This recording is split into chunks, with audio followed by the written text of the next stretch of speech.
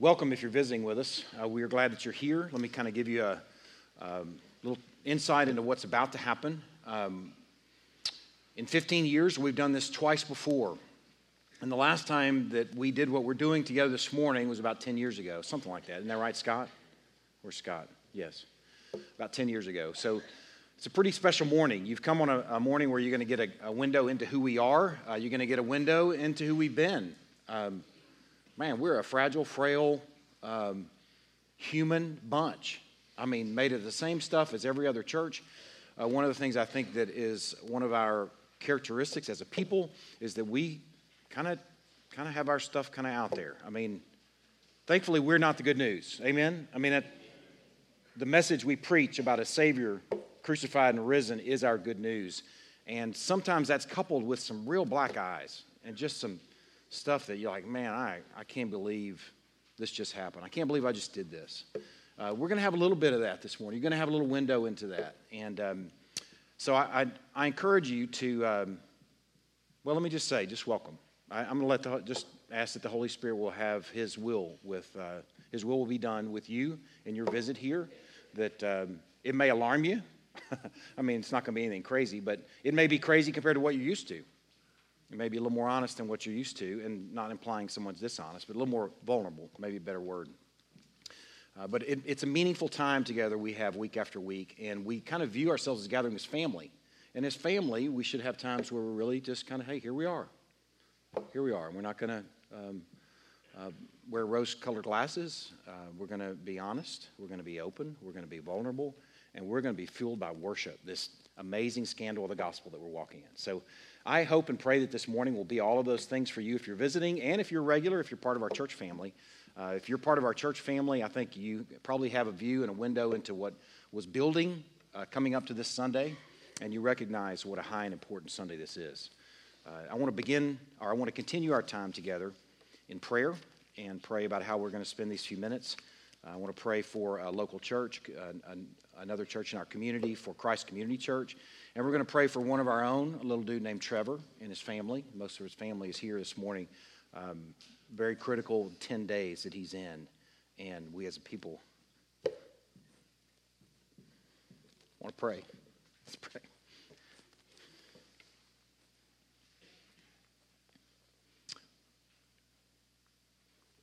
What a fine, fine morning. What a high day, Lord. You've given us such a wonderful, wonderful 15 years together. And we have an opportunity this morning to step into a new chapter. And Lord, we are excited. Lord, I just pray that these few minutes that we spend together will really honor you and glorify you as a good father first. But secondly, as a good shepherd that has guided us and sustained us.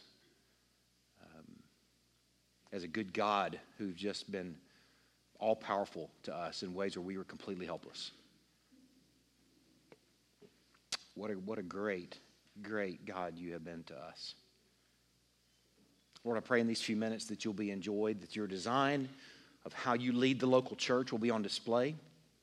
I pray that we will be on display not as pragmatists, looking for what works, but as worshipers, looking for what your word says and moving according to your word with your design and your plan.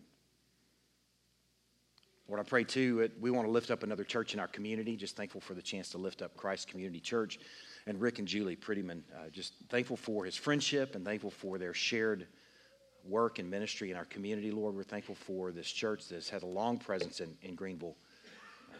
We lift them up this morning. Pray that you would bless them.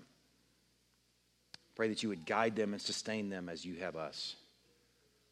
Lord, I pray that in whatever way we can come alongside and partner with them well and complement the work that you're doing through them by the work you're doing through us. Lord, I pray that you would give us a window into that. Lord, lastly, we want to lift up our little brother Trevor, and we beg for his body. Lord, we know that you are Lord and sovereign and good and able over every cell in his body. Lord, we pray for the marrow that he is now received from his brother, Lord, that that'll be received like a welcome friend.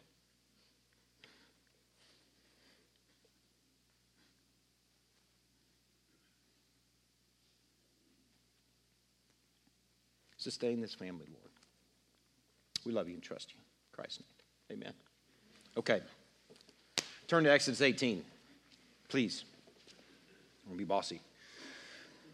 Okay, we're going to meet a guy this morning that I don't know that I've ever preached on this guy. His name is Jethro. I don't know why people aren't naming their kids Jethro. That's a good Bible name. A good Southern name, too. I mean, come on. All these babies that are born up in here.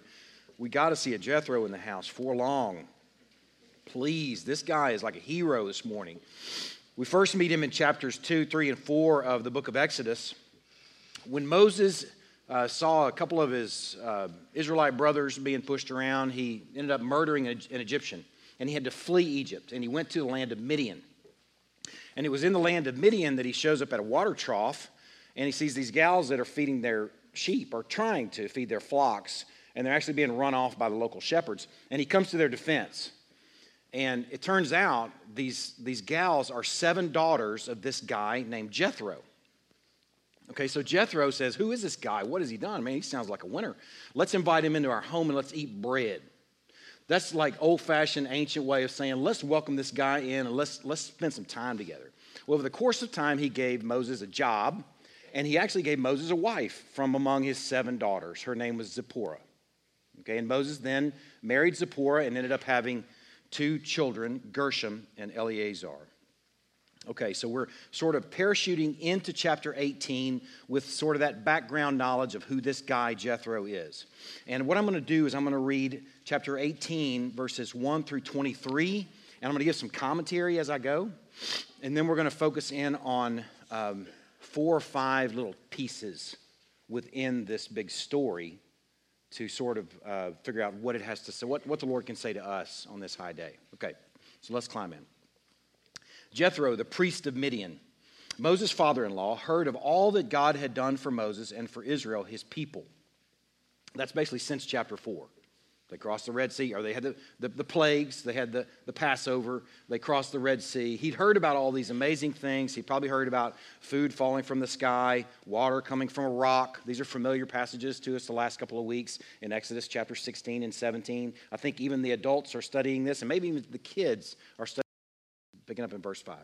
Jethro, Moses' father-in-law, came with his sons, that's Moses' sons, and his wife, that's Moses' wife, Zipporah, to Moses in the wilderness, where he was encamped at the mountain of God. And when he sent word to Moses, I, your father-in-law Jethro, am coming to you with your wife and her 2 sons with her, Moses went out to meet his father-in-law and bowed down and kissed him. That's an ancient ritual, okay? But I think, too, it gives us a little window into Moses must have really thought a lot of this dude. I mean, he hadn't seen his wife and kids in a while. Now, we don't know that he didn't embrace them first. But at least the way the passage unfolds is like, hey, Jethro, it's so great to see you. Oh, your wife and 2 sons are over there to the side.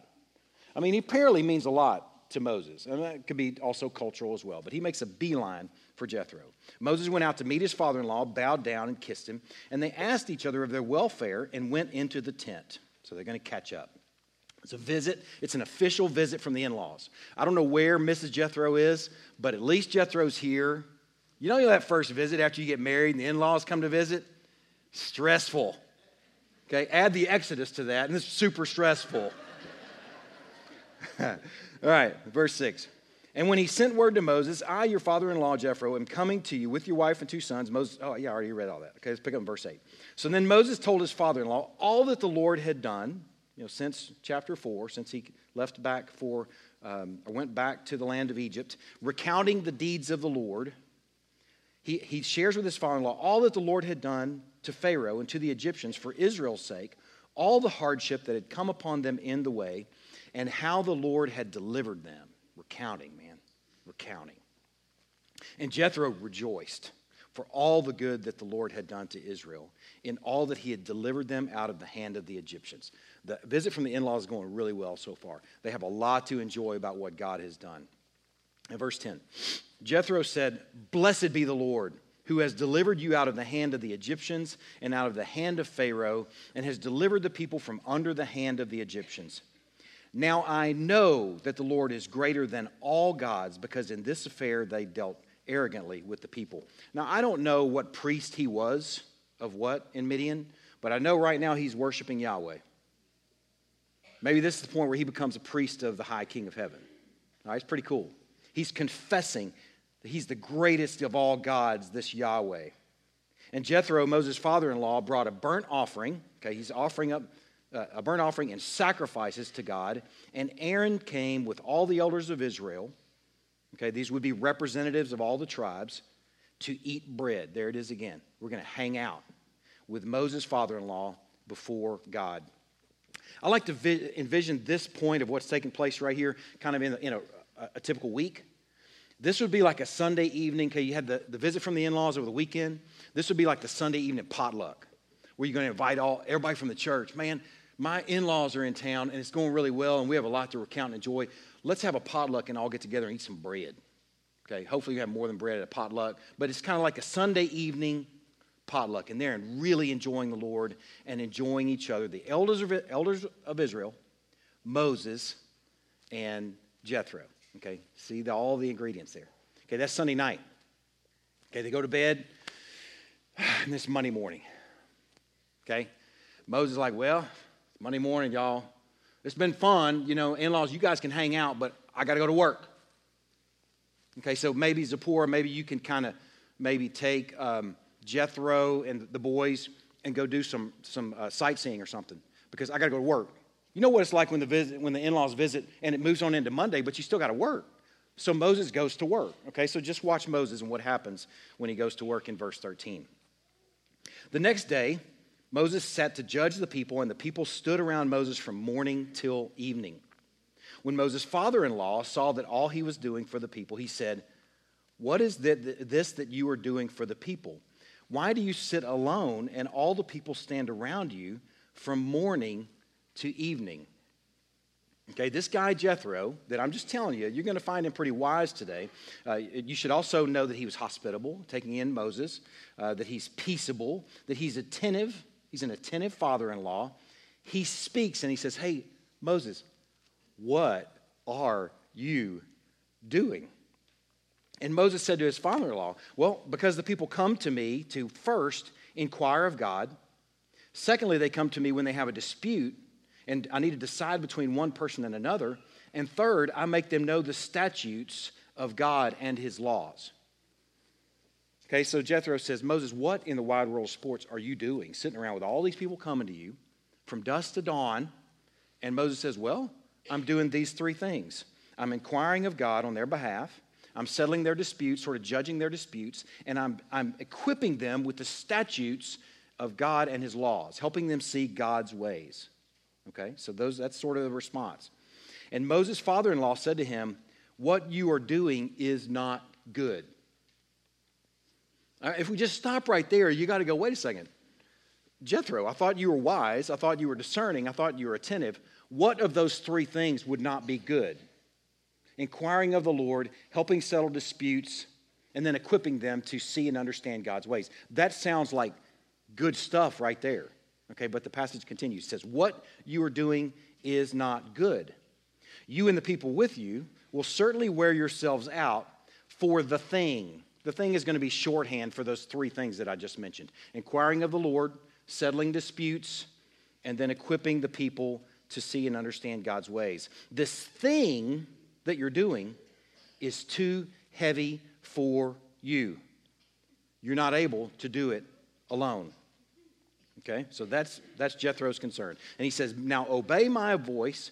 I will give you advice, and God be with you. You shall represent the people before God and bring their cases to God, and you shall warn them about the statutes and laws and make them know the way in which they must walk and what they must do." He basically says, keep doing the thing. He just reiterated the three things that Moses says, here's what I'm doing. But he says it in light of verse 21. "Moreover, look for able men from all the people." And they need to have three characteristics: men who fear God, men who are trustworthy, and men who hate a bribe.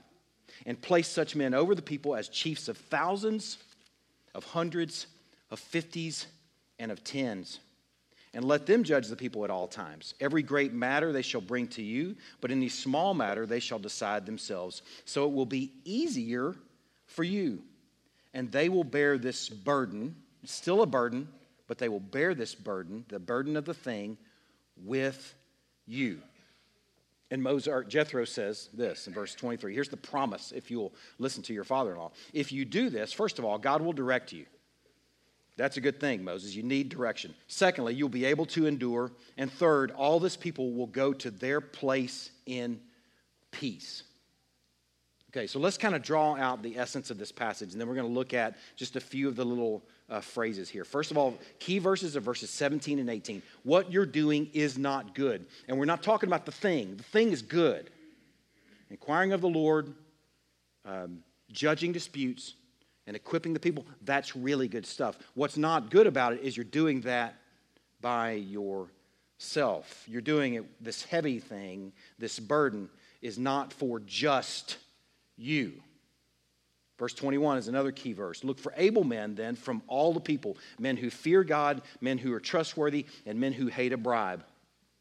Okay, and then this direction is place these men over the people, over thousands, over hundreds, over 50s, and over 10s. And then in verse 22 and 23, they will bear the burden with you.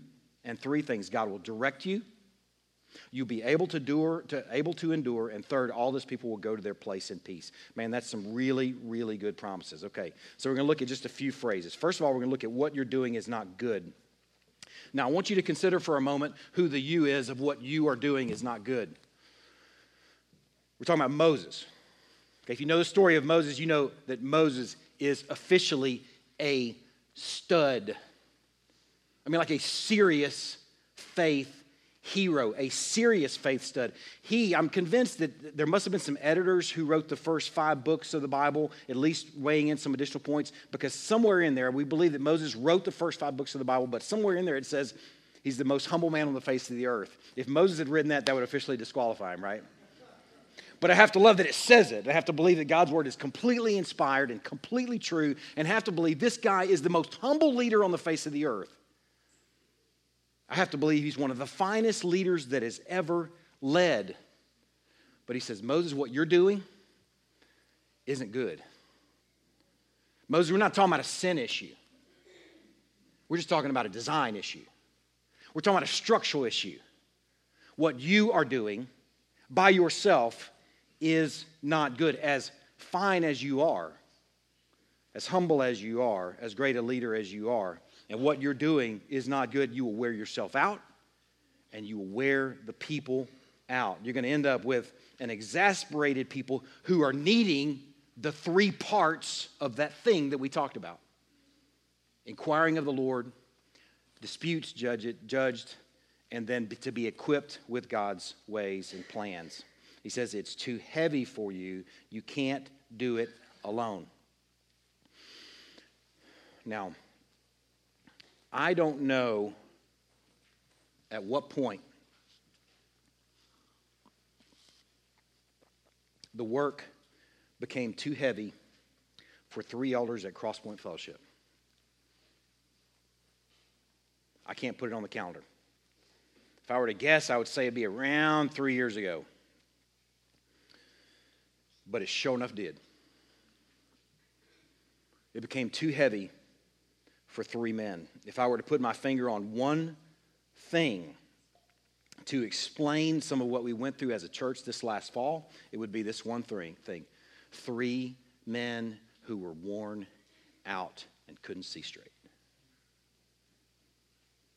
That's my view on it. That's my estimate. It fits with this passage. We had officially worn ourselves out. And I think that y'all probably over the course of that season had a little taste of what it felt like to be worn out yourselves. 3 men who do love each other, 3 men who do love the Lord, couldn't hear each other anymore, couldn't understand each other anymore, and it had officially become too heavy for us. And it affected our relationship, our working relationship together. It has become, though, in the season since then, by God's grace and mercy, it became crystal clear to us that we needed more men to help us carry something that's heavy, that's good and heavy, that's a burden. He calls it a burden. We needed some guys to help us carry the burden, this thing, your burdens, your struggles, your faith, your equipping, your marriages, your parenting, your worship. We needed some men to help us carry this because it is heavy. Whenever you guys struggle in your marriages, for the last 15 years, I know 3 guys that have carried it with you. When you guys have had difficulties with a job situation, 3 men have carried it with you. When someone's been sick or ailing, I know of at least 3 men. I know there's more, but at least 3 men that have carried that struggle with you. And it is a heavy burden indeed. Paul, when he was writing to the church at Corinth, he described some of the difficulties of what it meant to be an apostle and a church planter. And listen to what he adds at the end of his list. He says, he's talking about all these things he's gone through. I've gone through greater labors, far more imprisonments, with countless beatings, often near death. 5 times I received at the hands of the Jews the 40 lashes less one. 3 times I was beaten with rods. Once I was stoned. 3 times I was shipwrecked. A night, a day I was adrift at sea. Again, don't ever get on a boat with Paul. Never, ever, under any circumstances. On frequent journeys, in danger from rivers, danger from robbers, danger from my own people, danger from Gentiles, danger in the city, danger in the wilderness, danger at sea, danger from false brothers, in toil and hardship through many a sleepless night, in hunger and thirst, often without food, in cold and exposure. Man, this is quite a list. And apart from other things, there is the daily pressure on me of my anxiety for all the churches. Man, Paul lists it up there with his list of shipwrecks and imprisonments and beatings.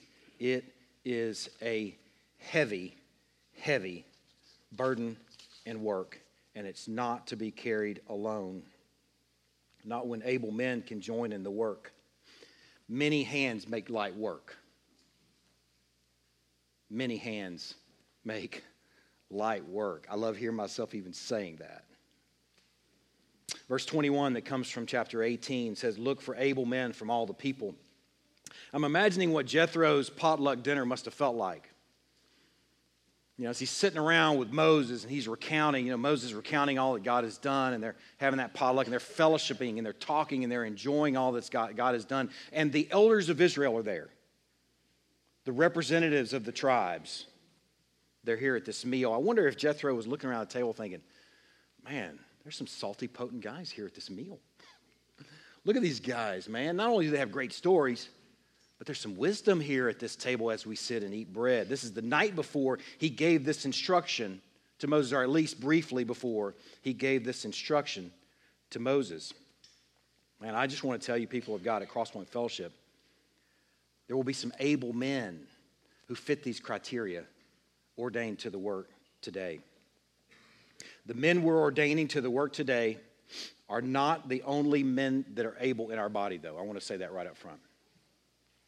This is a day where we're sort of putting them on display and we're commending them and commissioning them to something, but it gives me a great opportunity to commend the other men in this church.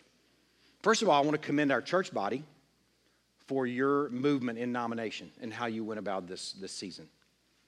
Okay, you've moved well. Okay, but I want to commend the other able men in our church. Man, they're some of the finest men that I have ever known that are serving our body well, faithfully and quietly, as deacons in our body. And there are men in our body that are deacons unrecognized. There's a deacon appointment coming soon because there are men that are moving faithfully and moving well. Able men in our body. These men that we're presenting today are not the only able men in our body. There are a host of them here. And there's sometimes the thought, too, that I want to just shoot this thing because it's a false idea. This thought that deacons sort of promote into this elder role. And they're 2 very distinct and different roles. So please don't ever think that. Some of the finest men I have ever known, men that I would follow wherever to do anything, were men that were deacons, including my own dad. Man, it's a fine, fine calling. Able men, though, in this church abound. And there are some men, too, who are in this church that would be qualified as able men, called able men, that are elders in the making. Men that we're not appointing today, that also, too, is likely coming soon, another vetting process and elder appointment. We have a wealth of leadership in this church. There are those that are at bat as elders and deacons right now, and some more that are joining us today, and there are those that are on deck just getting warmed up. I think you should expect to see a deacon appointment before long, and probably another round of elders sooner than later. This will become routine for Crosspoint Fellowship. Amen. Does anybody else need to hear that? I know 3 guys that do. Gracious. I need to say this to you, people of God. Brad and Scott and I should have led in this sooner.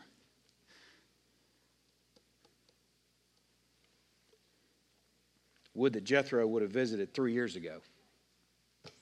I think Jethro did show up, though, here eventually. Maybe we'll call Brian Noble, Brian Jethro Noble. Maybe we'll put it on Brian. Maybe we'll put it on the Holy Spirit through a series of circumstances. God showed us what we needed to be doing. And thankfully, we're looking, and today we are calling. We're calling some able men, men who fear God, are trustworthy, and hate a bribe. I have 2 other passages for you to turn to today, and the first is in 1 Timothy chapter 3. So go ahead and turn there. I'll give you a second to turn there. I want you to see what I'm having you turn to. 1 Timothy chapter 3. 1 and 2 Timothy are written to a pastor, and they're written in large part about an elder, what you're supposed to be doing, Pastor Timothy. And among those things you're supposed to be doing, Pastor Timothy, is identifying and calling more elders. And they should fit these qualifications. Beginning in verse 3. The saying is beginning in verse 1 of chapter 3. The saying is trustworthy. If anyone aspires to the office of overseer. In our Bibles, the word overseer is used interchangeably with pastor and elder. Okay, we're using those terms interchangeably in this body. Okay, because in the original language, those are used interchangeably. If anyone aspires to the office of overseer, pastor, or elder, he aspires to, or he desires a noble task. Therefore, an overseer, pastor, or elder must be above reproach, the husband of one wife, sober-minded, self-controlled, respectable, hospitable, able to teach, not a drunkard, not violent but gentle, not quarrelsome, not a lover of money. He must manage his own household well, with all dignity, keeping his children submissive. For if someone does not know how to manage his own household, how will he care for God's church?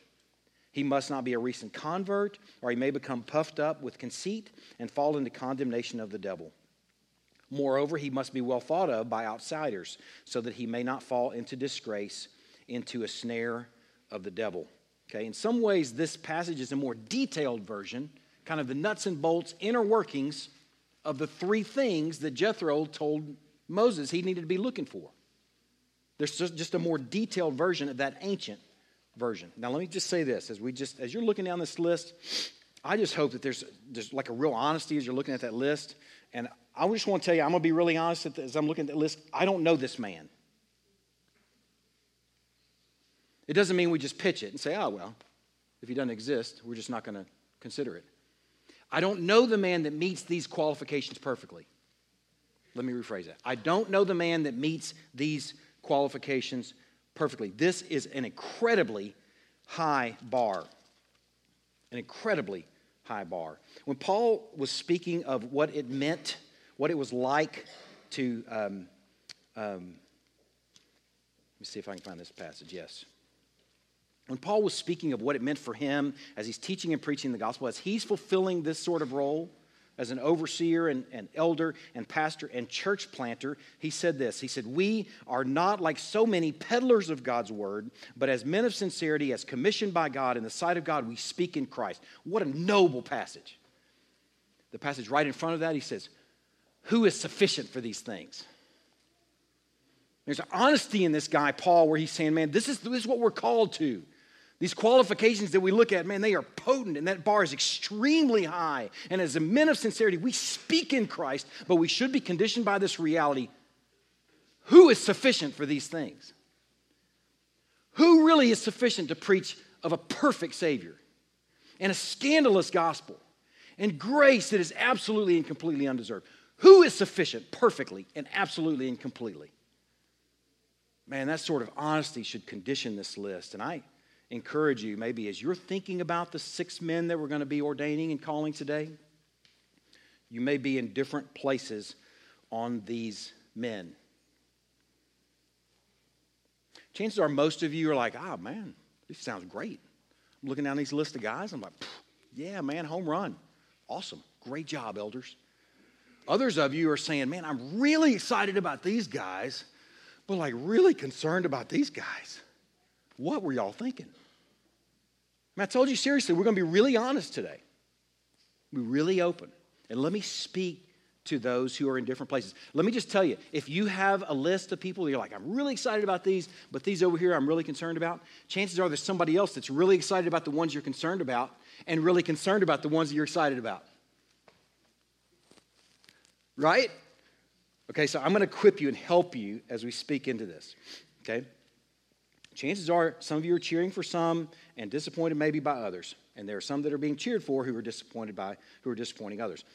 A lot of that, I believe, most of that has to do with this crazy season that we've just gone through.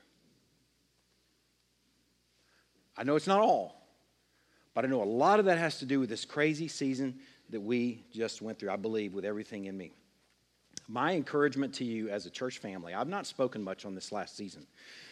And my encouragement to you on this point right now is just to encourage you to really, maybe this is a time where everyone in our body just gets a big fat mulligan. I mean, just gets a walk. Like everybody, for all the stuff that you feel like, I can't believe they did that. I can't believe they did this. I can't believe he did this. I can't believe, what was he thinking when he did this? What was he, or they didn't say this to me. Maybe everybody should just get a big old pass. There's actually a word for that. You know, it's not a mulligan. It's not a pass. It's not a walk. It's actually the word, actually is a biblical word. The word is grace. You know, they don't deserve it. That's what grace is. When that pass and that walk and that mulligan is given to somebody that doesn't deserve it, that's called grace. Man, we've had a crash course in grace. What a great season for us as we can now move in grace, giving these men or giving anyone you may have concerns about. Not necessarily just, we're not going to talk about anything ever again. But like this redemptive conditioning that says, man, I've forgiven you already. I can't make sense of it. But I'm not going to lean on my understanding. I'm going to entrust this to him. And in all ways, I'm going to acknowledge him. And he will make our path straight. What a great promise. If there's some stuff that happened in this last season you can't understand, then welcome to the club. Welcome to the club. But I've officially offered passes because I need gobs of them. Man, what a great opportunity we have as a church to walk in grace. I ask you to make this part of this season looking for a path forward. Man, we need it. You might feel like, man, things are just going to be so different. I hope so. I hope they're going to be different, or we're going to find ourselves in this mess again. They have to be different. Of course they're going to be different. We're maturing as a church. We're moving into a new place as a people of God. This is exciting. I trust it's going to be better with able, vetted, called, ordained men joining us in this work. Man, I thought about an image or like illustration that might help you. It might help you with the whole season, nomination and vetting and all of this, and where people sort of fit different places for you. Here's an illustration I thought might help you. Think of the nomination and the vetting process as one that of a group of men, in this case 3 guys, Brad and Scott, with your help in nominating, okay, are trying to identify musicians who are ready to play as part of an orchestra. Okay, I'm going to explain that, but I want you to sort of grab that image. Identifying musicians, people who are able to play. There are lots of people who can play instruments that are musicians, but they may not be orchestra musicians. Okay, there's a key qualifier. Musicians who are able to play as part of an orchestra. Okay, that's sort of the first ingredient there. That they are able, in fact, to play as part of a team. That's important. Some of the men weren't appointed yet because we don't know how they play as a part of a team yet. The men that are being appointed today, we have a good sense. These are team players. These are musicians who can play as part of an orchestra. But here's the second part of that image. No one musician can play all the instruments well. I mean, some guys can. I know a few guys like Clint. He could pick up any instrument, just go to town. I know some other guys that come to mind, just able to play any instrument. It's crazy. But most of the rest of us, okay, or most of the people that are really good at something, they're like first chair in one thing. Okay, and they're all different. Okay, thankfully, that's what makes up an orchestra. If everybody's first chair in violin, it's not an orchestra. Okay, all of our elders, these men that we're appointing today are very different. For example, not a single elder that's being appointed today quite has hair like Greg Fields. He's first chair in hair. Hands down, and we all know it. I mean, there's no negotiating. I mean, we don't have to deliberate about it. We know that. And these men bring different things to the table. So let me sort of go back to this image. But let me tell you this. As we deliberated and as we talked about this, or we talked through this vetting process, it was surprising to me how often Brad and Scott and I, one of the three of us, in some cases all of us, were saying, well, if it was just this one guy, we wouldn't appoint him. But it's the tandem, the complement of guys. If it's just this one guy, we wouldn't appoint him. And I started thinking more about that. I'm thinking, if it was just Ben, you'd be in trouble. If it was just Brad, you'd be in trouble. If it was just Scott, you'd be in trouble. Because I don't have all those things. I'm first chair in a few things. Brad's a first chair in a few things that are different from things that I'm first chair in. And Scott compliments me in a way that's greater than the sum of our parts. And when we add new musicians into the orchestra, we're talking about some really cool music. But each of us plays different parts. And it's surprising how often we said, if it was just this one guy, we probably wouldn't appoint him. Not because there wasn't anything great about him, because we saw some insufficiencies and some inadequacies in certain areas. But then when we panned out and we looked at the group of guys, we're like, oh, well, whatever's lacking over here is in spades over here.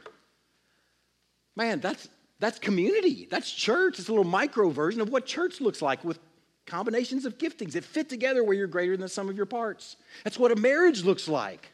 Anybody married to their exact copy? Anybody married to a woman or a man that's exactly like you? Marriage counseling, we'll meet right afterward and help you with marriage counseling. Hopefully you're a complement of one another that comes together to be greater than the sum of your parts. Man, if anything, this is a great argument against a single pastor model church. Can God use a single pastor model church? Absolutely. But man, I don't know how they're going to hold it together. I mean, with just one guy? When you've got 9 guys, you have 9 different musicians, 9 different parts that are playing, 9 different combinations of wisdom, gifting, experiences that come together. And the flip side is you have 9 different versions of weaknesses or besetting sins that are made up in the others. Man, I encourage you, if you're looking at this right now, you're like, man, I'm kind of focused on this one person or focused on those 2 people or whatever. I want to encourage this thought. These men together are going to be greater than the sum of their parts, we believe. If it was just one man, we wouldn't appoint any one man. Because I'm not qualified for that one pastor role, nor is any other person on this list. Together, we're greater than the sum of our parts. Wherever one guy is weak, other guys are stronger, and likewise. And that's true in gifting, that's true in sin struggles, that's true in shortcomings, it's true in personality differences, and that's true in life experiences and applied wisdom. These are able men, though, musicians ready to play in the orchestra. People of God listening very closely to your voices and your concerns and your affirmation, and bathed in your prayers, Brad and Scott and I fasted and prayed, seeking the Lord's will on an orchestra that will together make good music. That was our goal, and we believe wholeheartedly that God has done that. The passage continues in Exodus chapter 18, place such men over the people as chiefs of thousands, of hundreds, and of 50s, and of 10s. Okay, let me just take a moment to just explain who and what these men are. What these men are and what these men aren't. Okay, they are not your chiefs. Okay, pastors and elders in your church are not your chiefs. The congregation now has far more authority than the congregation did that side of the cross. Right? That first part of the thing. You remember those 3 things? Inquiring of the Lord? Realize now you don't have to come to me to inquire of the Lord. You don't have to come to any of these 9, any of the other 8 to inquire of the Lord. From the least to the greatest. if you are trusting Christ as your Savior and Lord, you can boldly approach the throne of Christ. The congregation has a different authority now than they did then. We don't need chiefs now. Now, the second two parts of the thing we still do, dealing with disputes or helping marital matters or friendship matters or work matters or a case where there might be some wisdom that needs to be spoken into. And the third thing, equipping you to see God's ways. Man, that's what we do. What these men do, look at 1 Timothy chapter 5. This is the last place I was going to have you turn today. 1 Timothy chapter 5, verse 17. This passage kind of help you, I think will help you kind of differentiate between maybe different roles within the elder body, elder council, elder board. I'm not sure what we're going to call it just yet. Any of the above would be fine. 1 Timothy chapter 5, verse 17. Let the elders who rule well be considered worthy of double honor, especially those who labor in preaching and teaching. Okay, first of all, let me speak to that word rule. I just said there are not going to be any chiefs. You're like, wow, that kind of sounds like rule. Let me explain what that word actually means. That word, in our circles, sounds like a really heavy hand. Sounds like someone telling you what to do. If you had a boss that was ruling you, you'd be like, man, that boss is terrible. Okay? We're not talking rule in the sense that we would understand it in our context. We're talking rule in the sense that they use it. Rule is a word that's used in other places in our Bible. I'll share just a few of those passages. In Romans chapter 12, Paul is speaking about different gifts and the ways within the body that people serve differently. He says the one who exhort in his exhortation, the one who contributes in generosity, the one who leads with zeal. That's that same word that's used for rule. That's what the word means. Leads. It's used also in 1 Thessalonians chapter 5:12. We ask you, brothers, to respect those who labor among you and are over you in the Lord and admonish you. He's speaking of the elders in the local body. Over you meaning that they're leading you. That word rule, that's the same word that's used over there. 1 Timothy chapter 3, verse 4. He must manage his own household well. Manage is the same word for rule. So if that word is scary for you, then just use a different word. It's okay. Manage or lead. Okay, that's what the elders in this passage are what he's referring to here. Let the elders who lead or manage well be considered worthy of double honor, especially those who labor in teaching and preaching. Now, this helps us kind of differentiate maybe some different roles. The double honor is for those who rule well. Okay? Especially those who rule via teaching and preaching. Okay, that implies that some elders rule or lead or manage not necessarily through teaching and preaching. Every elder must be able to teach or preach, but every elder may not teach or preach. Okay, you're going to see of these 9 guys, the 6 that are added to the current 3, you may see some of these guys from time to time that are teaching children, that are teaching a life group, and some of them you may never see in the pulpit. And they're ruling in different ways. They're leading and managing and guiding and directing in different ways. This passage shows that elders can serve in different ways. Some of the things that these men will do together. These men will be making daily decisions while listening to the body and bringing maybe course correcting and big decisions before us to make together. That's a product of some of the things that we've been considering as leadership, this congregational authority conversation, that the congregation has an authority. The congregation has a voice. The keys of the kingdom weren't passed to the leadership of the church. The keys of the kingdom and the authority that go with it were passed to the local church and the congregation. So you're going to see, hopefully, these men making daily decisions while listening to the body and bringing big decisions before us to make together. Ruling and leading and managing in daily matters that make life together better for the body.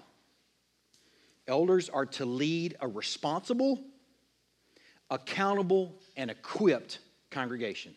That's a good way to kind of piece together some of the things that we consider during this season, this congregational authority conversation, and what we're doing this morning. Elders lead a responsible, accountable, and equipped congregation with an authority unique to the office. Now, one final comment about this sort of design. Unlike Moses and the chiefs, you might remember that passage where he's talking about appoint these chiefs, and then in the little matters, the chiefs will tend to them. In the big matters, you'll bring them to Moses. Okay, it's also different for us than that design as well. We don't follow that sort of design. There's not a lead elder. There's not a lead pastor. We have a board of peers. These 9 men, these 3 current pastors, are inviting 6 men into this role today as fellow pastors, as fellow elders, and fellow overseers. Because this is Christ's church, and these men will be her under-shepherds on equal footing, with equal voice, with first chair gifting and wisdom and insight. Brad Gallion, Greg Fields, Mike Cardwell, Drew Livingood, Morris Bean, Bill Ruth, Brad Cardwell, Scott Sutton, and Ben McGraw leading and serving together. And man, here's the promise from verse 23. All this people will also go to their place in peace. I don't know about you, that sounds kind of good to me. All these people will, not some of these people, all these people will go to their place in peace. Instead of a worn out people, or instead of a worn out few, all will go to their place in peace. Okay. Now, what we're going to do with these men in these next few minutes, we are really doing one thing that's going to have a couple of parts. Really just one part. But let me kind of give you a bird's eye view of what's actually happening. You may have heard this word over the course of the morning, the word ordination. It might be a strange word you hadn't heard before. Let me just kind of share with you. It's not a made-up word. It's not it's actually a biblical word. It's a word that comes from our Bibles, and it's really a beautiful word when you understand the meaning. Exodus chapter 28, verse 41, when Aaron's sons were appointed to the work of priesthood, okay, there were some garments that were made for them, among them coats, sashes, and caps. And in verse 41 of chapter 28, it says, "You shall put them, the coats, sashes, and caps, on Aaron's sons and on Aaron, and shall anoint them and ordain them and consecrate them, that they may serve me as priests." Now, that word ordain actually means to fill their hands. I love the imagery. Brad and Scott are like this, and in the next couple of minutes, these 6 guys are going to come up here. We're going to go, okay, here, we're going to fill your hands with the shared work. It's a beautiful image. Ordaining means we are filling your hands, Brad Gallion, Greg Fields, Mike Cardwell, Drew Livingood, Morris Bean, and Bill Ruth, with a good burden. It's a burden, but man, it's a fine, fine burden, a good work, this thing that we've been called to do. And we're going to do this with prayer and the laying on of hands. The laying on of hands is not something that's a contemporary thing. It's an ancient thing. It actually goes all the way back into the story of Israel. The nation of Israel laid hands on the Levites to cleanse them for work in the tabernacle. Numbers chapter 8, verse 10 says, "When you bring the Levites before the Lord, the people of Israel shall lay their hands on the Levites." Okay, Moses also laid his hands on Joshua when he passed the mantle of leadership to Joshua to lead his people into the promised land. Fast forward to the New Testament. When deacons were appointed, they laid hands on them. They were set apart before the apostles, and they prayed and laid their hands on them. In Acts chapter 13, there were some men that were called to a special task, and they laid hands on these men, Barnabas and Saul. And then in 1 Timothy chapter 4, verse 14, Timothy is reminded of the gift that was given to him at his ordination. And the passage reads like this: "Do not neglect the gift you have, which was given to you by prophecy when the council of elders laid their hands on you." That's about to happen in front of you. 6 men will have the hands laid on them by a council of elders. This thing is an ancient practice. Now let me explain to you what it means.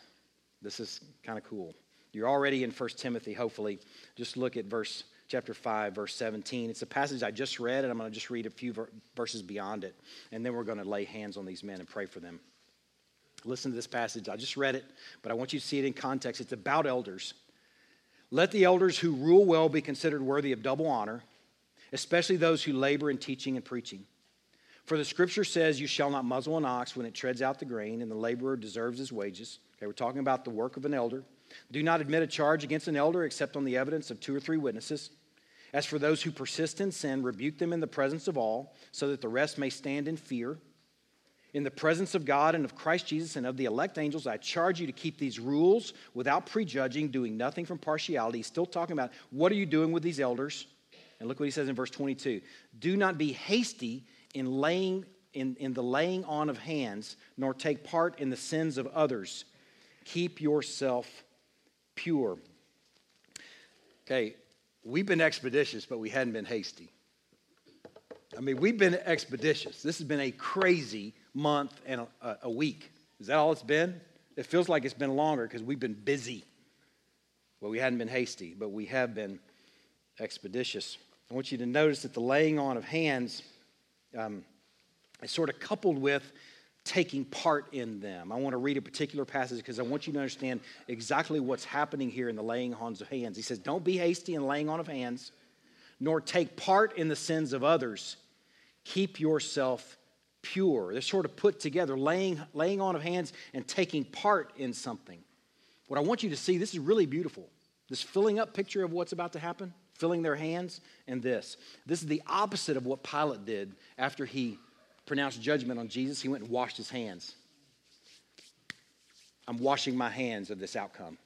I'm abrogating myself of any responsibility for what's about to take place. This is the opposite of that.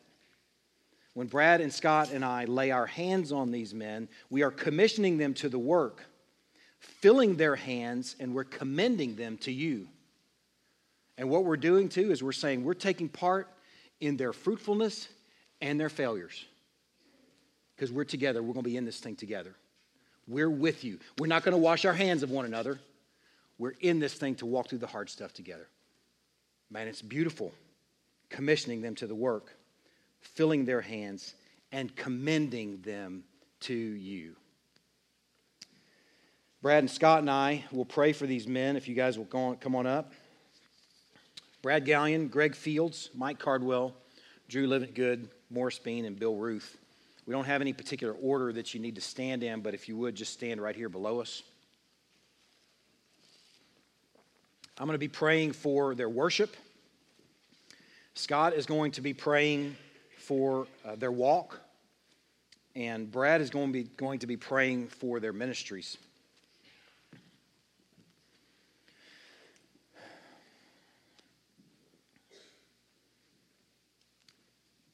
Lord, what a fine, fine morning standing here with fine and able men. Lord, we are thankful for your design in putting together a complement of men that is greater than the sum of your parts. Lord, I'm thankful for a row of men that are standing here conditioned by this thought, who is sufficient for these things. Lord, I pray for their worship, Lord, that they would walk dependently.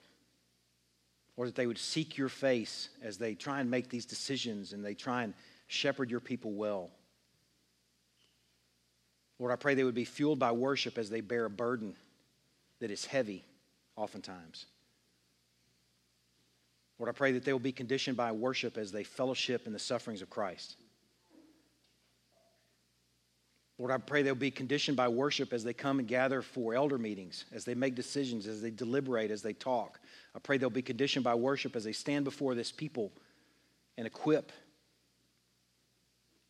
and prepare and help the people of God make wise, godly decisions.